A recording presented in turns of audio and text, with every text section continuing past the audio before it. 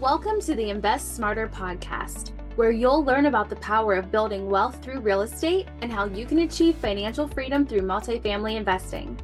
Keep in mind, if you're interested in learning more about investing in multifamily real estate, head over to our website, sastexascapital.com, and take advantage of our free report on why multifamily investing just makes sense.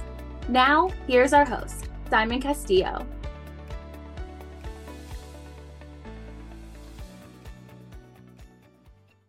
Hey, welcome back, everyone, to another Friday Look Back episode of the Invest Smarter podcast. I'm your host, Simon Castillo, and this is my opportunity to provide you with the best insights and advice into the world of real estate investing. So today, I wanted to focus on a couple of different ways of investing, the differences between value and growth investing.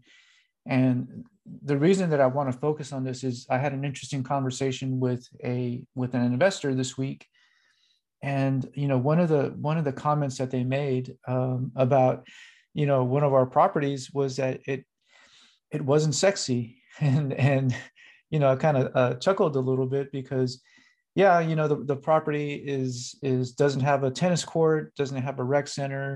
Isn't what we would call a Class A property, meaning that it's newer, has nicer amenities. Maybe it's on one of the more affluent parts of San Antonio, but the property it's in a great location. It's going to perform. We have some value that we're going to add to the property, and I'm going to talk a little bit more about that here in just a little bit.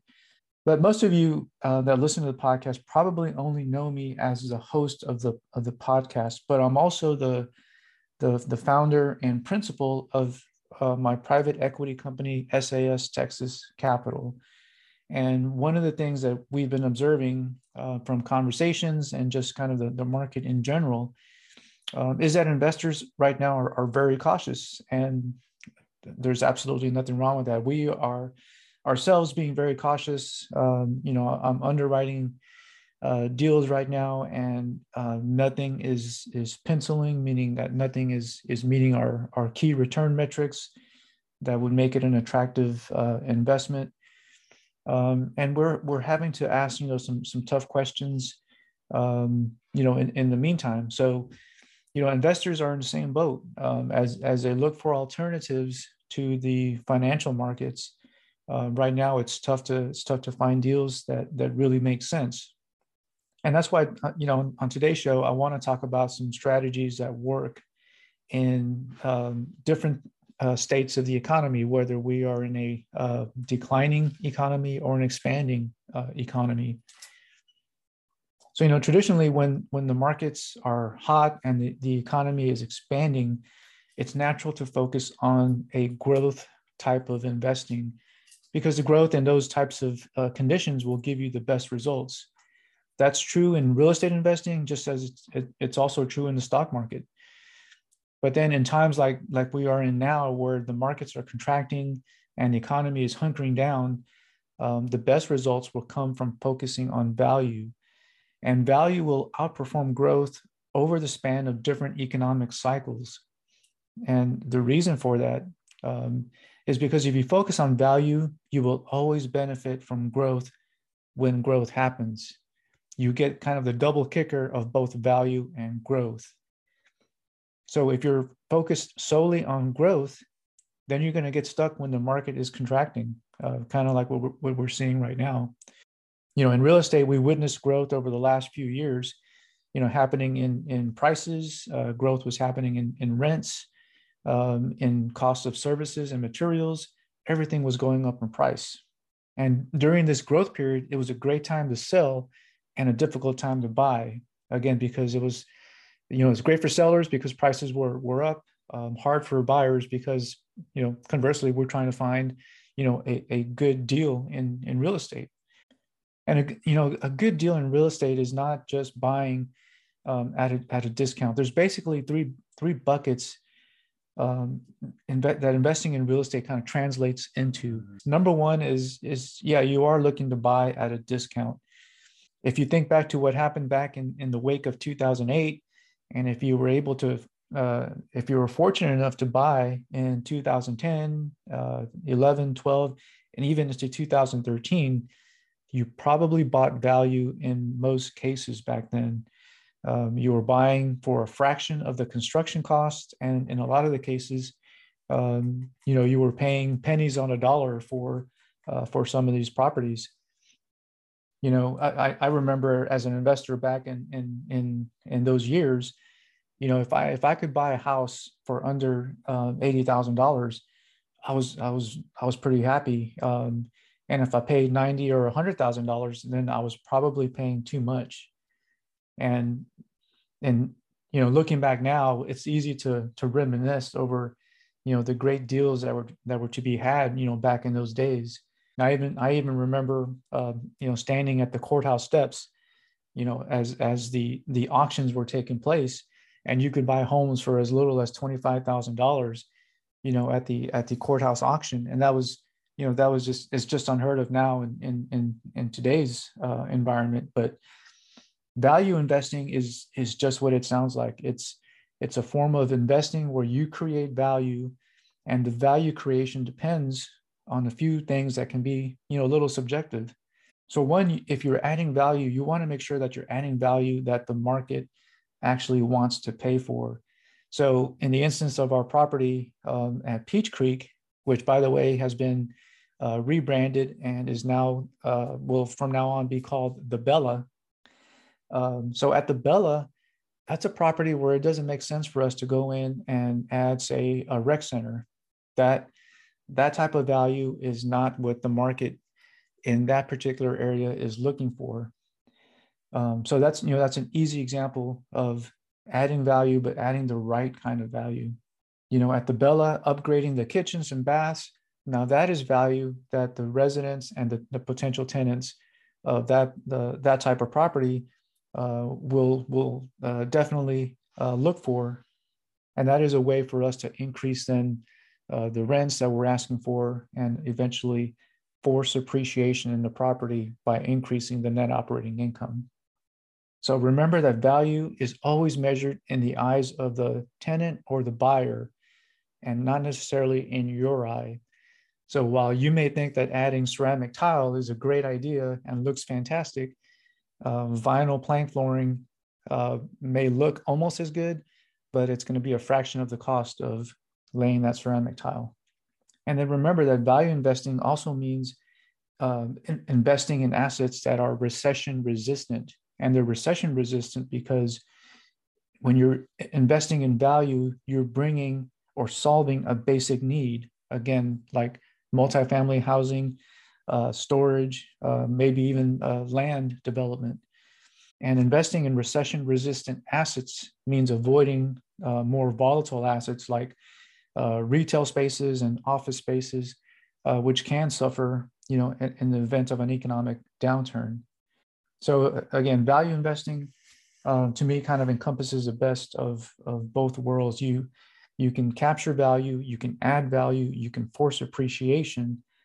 And then when a growth cycle comes around, you're still there and you're still able to take advantage of that growth cycle, and you get kind of the best of both worlds. And if you're a value investor, that means paying attention to the market. You don't want to overpay for a property if you are a value investor. And if you do overpay, it's because you see the potential to transform that property into something that's completely different. And that may not be visible to the casual observer, but for the real estate investor, they're the ones that see that older dilapidated house at the corner with an old garage in the back. That house could be transformed into a duplex with another property. That garage can be transformed into another apartment that can be rented out. And all of a sudden you have 3 income streams from one property. And that's what the trained investor can see that maybe the casual observer may not be able to see. And growth investing, so growth investing, on the other hand, is you're kind of relying on buying a property with the belief that the property will go up in value in the future. And there's a fine line between growth investing and what I call speculating. And speculating is, it's purely buying something just with utter hope that it's going to go up in value. Now, in real estate, you can make calculated decisions on locations and property types, things that you have a pretty good idea that something is going to go up in value over time, and you can invest as a growth investor in those types of properties. What I love about value investing, though, is that we don't rely on the market to deliver, that rising tide. So going back to my example of our property, the Bella is in a great location in San Antonio. The economic activity, the economic development, the gentrification that's taking place in that part of San Antonio is happening all around our property. However, when we did our analysis on the property, we solely took into account how we could force appreciation, how we could better manage and be more efficient with that property. And we didn't factor in any artificial or market upside, because if that happens, then we'll benefit. We're already there. We already own the property, and we're not going to rely on the market to deliver, any upside. Our analysis took into account simply the net income and our ability to force appreciation and increase income at the property over the next 5 years.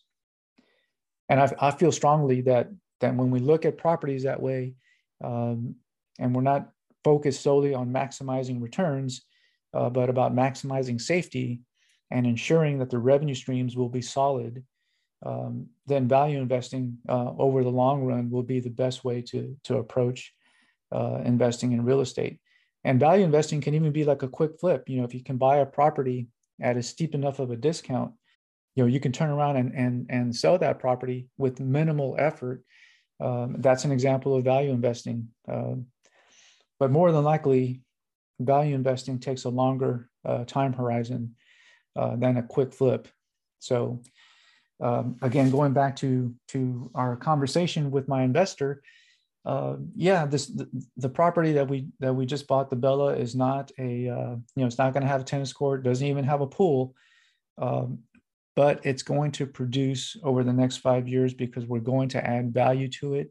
We're going to refurbish kitchens, baths. We're going to refurbish the floors, things like that will create value and increase the net operating income in that property. One thing that I can tell you with a fair degree of certainty is in 5 years, the Bella is going to be worth more than what we paid for it today. So the impact of value investing will be felt at that property over the next 5 years. So yes, not a sexy property, but on the flip side, it's a property that will perform, and I believe our investors will be very happy with the cash flow it produces and with the returns that we'll see over the next 5 years. So there you have it. That's my take on really kind of the two types of investment strategies, growth versus value. There's pros and cons to each of them, but if you ask me, and again, thinking about the investor that I was talking to, I would rather buy a property that's half vacant, 30 years old, never painted, multifamily building, than a fully leased, brand new, Class A apartment building. And if you ask me why, I will tell you because I prefer to make, outstanding returns on my real estate investments. And you find that most often when you can add value to a property versus buying properties that you're hoping will just appreciate over time. So that's kind of my take. And, hopefully you learned something on the podcast today. If you did, I would appreciate it greatly if you would leave a 5-star rating and a review for the podcast. That's the best way that you can help grow the show and spread the message. So once again, thank you for listening, and we will talk again next week.